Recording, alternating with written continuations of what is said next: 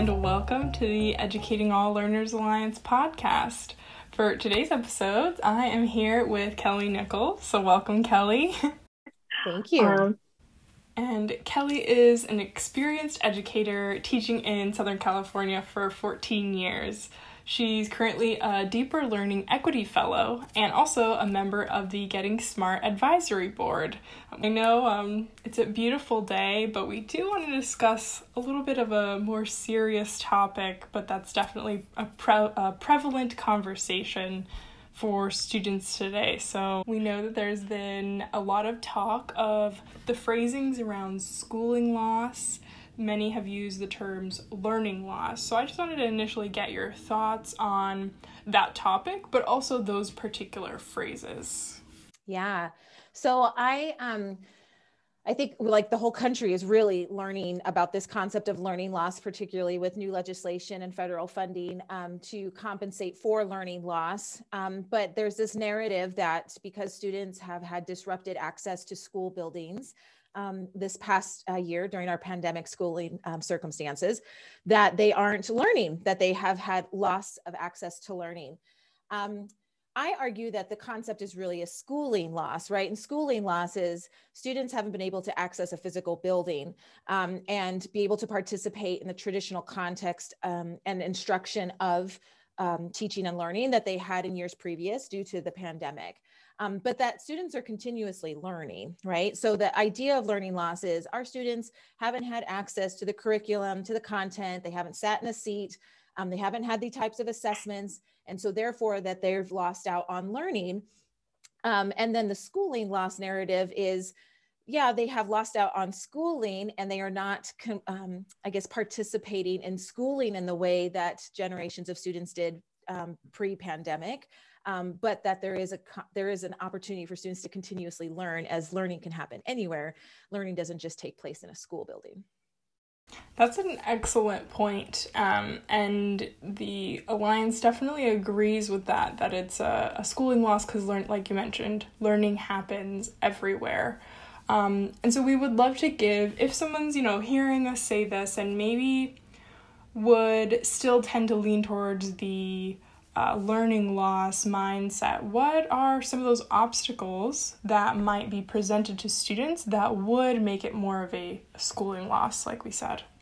Yeah, so I think the first thing is that if we are operating from a narrative that our students need to be learning and engaging in schooling the same way they ever have before the pandemic, then we are at a loss, right? And I think what we should be looking at is how can we welcome back our students into a changed world? We have all, as an entire global community, endured a real significant shift in our human ecosystem and are returning back into communities forever changed. And so if we were returning in a sense of like, we want to go back to what was, and we want to operate in the same way that we did, then it's, I guess we need to catch up, right? Because we are, we're behind, we've missed out on a year. We're not on the same pace as all of the other people were before us.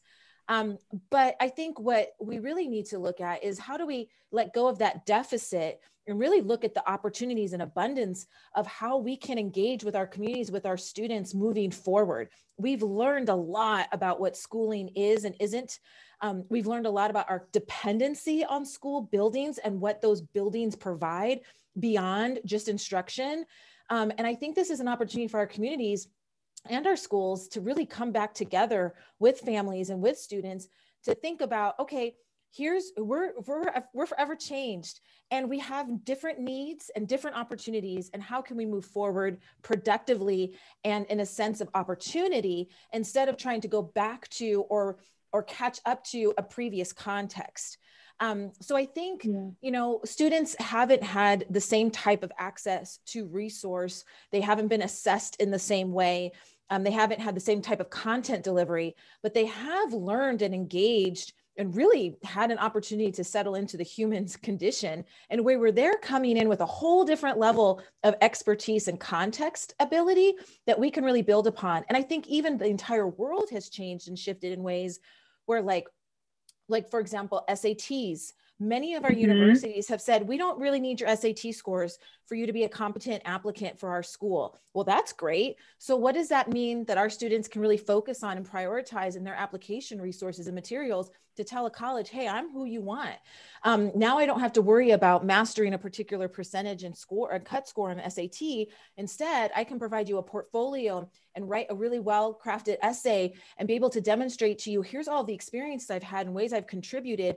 And that makes me a really competitive candidate to be a student at your school. That's an opportunity. That's not a loss, right?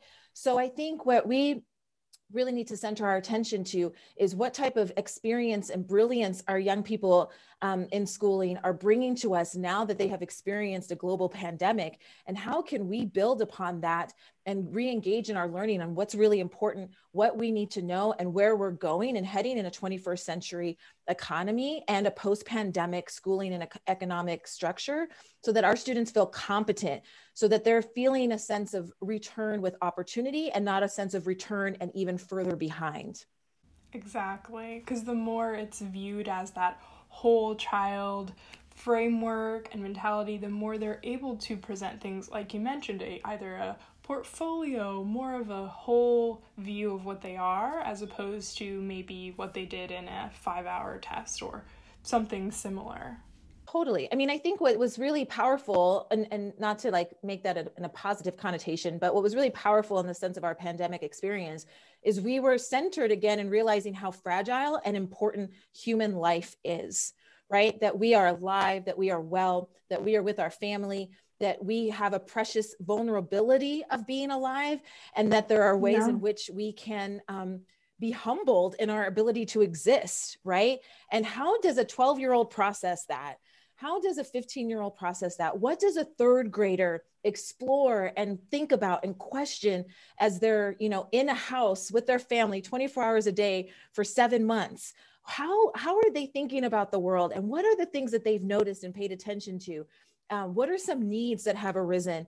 What are some opportunities that they want to explore that they just couldn't even conceive of before? So I think it's really that, how do we continue to validate and honor and revere our actual existence and livelihood, and also happen to learn some things along the way, versus really being this production oriented, outcome oriented kind of like mechanism of an environment and community that I think we were very much so pre-pandemic.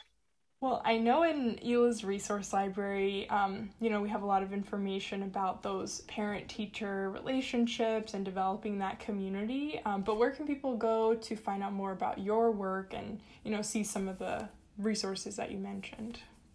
I think the Getting Smart blog has a lot of great resources and an opportunity to see not only multiple posts by organizations that are really thinking through post-pandemic schooling and opportunities, but you can hear the context from teachers and from families.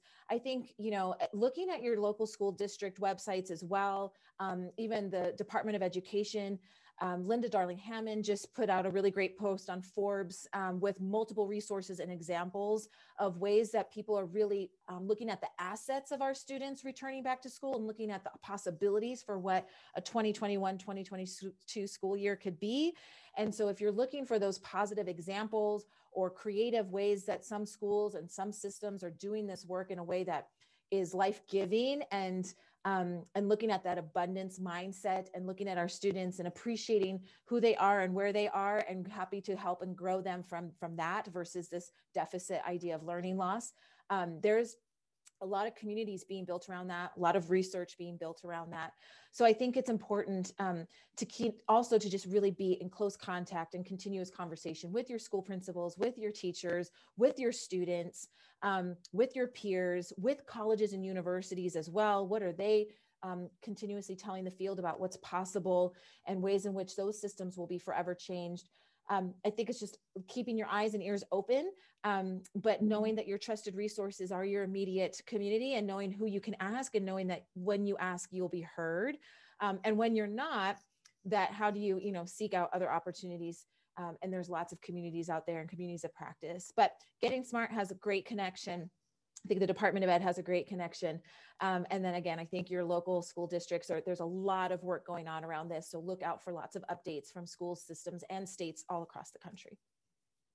Awesome. Well, thank you. We will link to some of those resources that Kelly mentioned in the show notes, also in the audio transcript that we'll put in ELA's resource library. So definitely check those out. But thank you so much for joining, Kelly.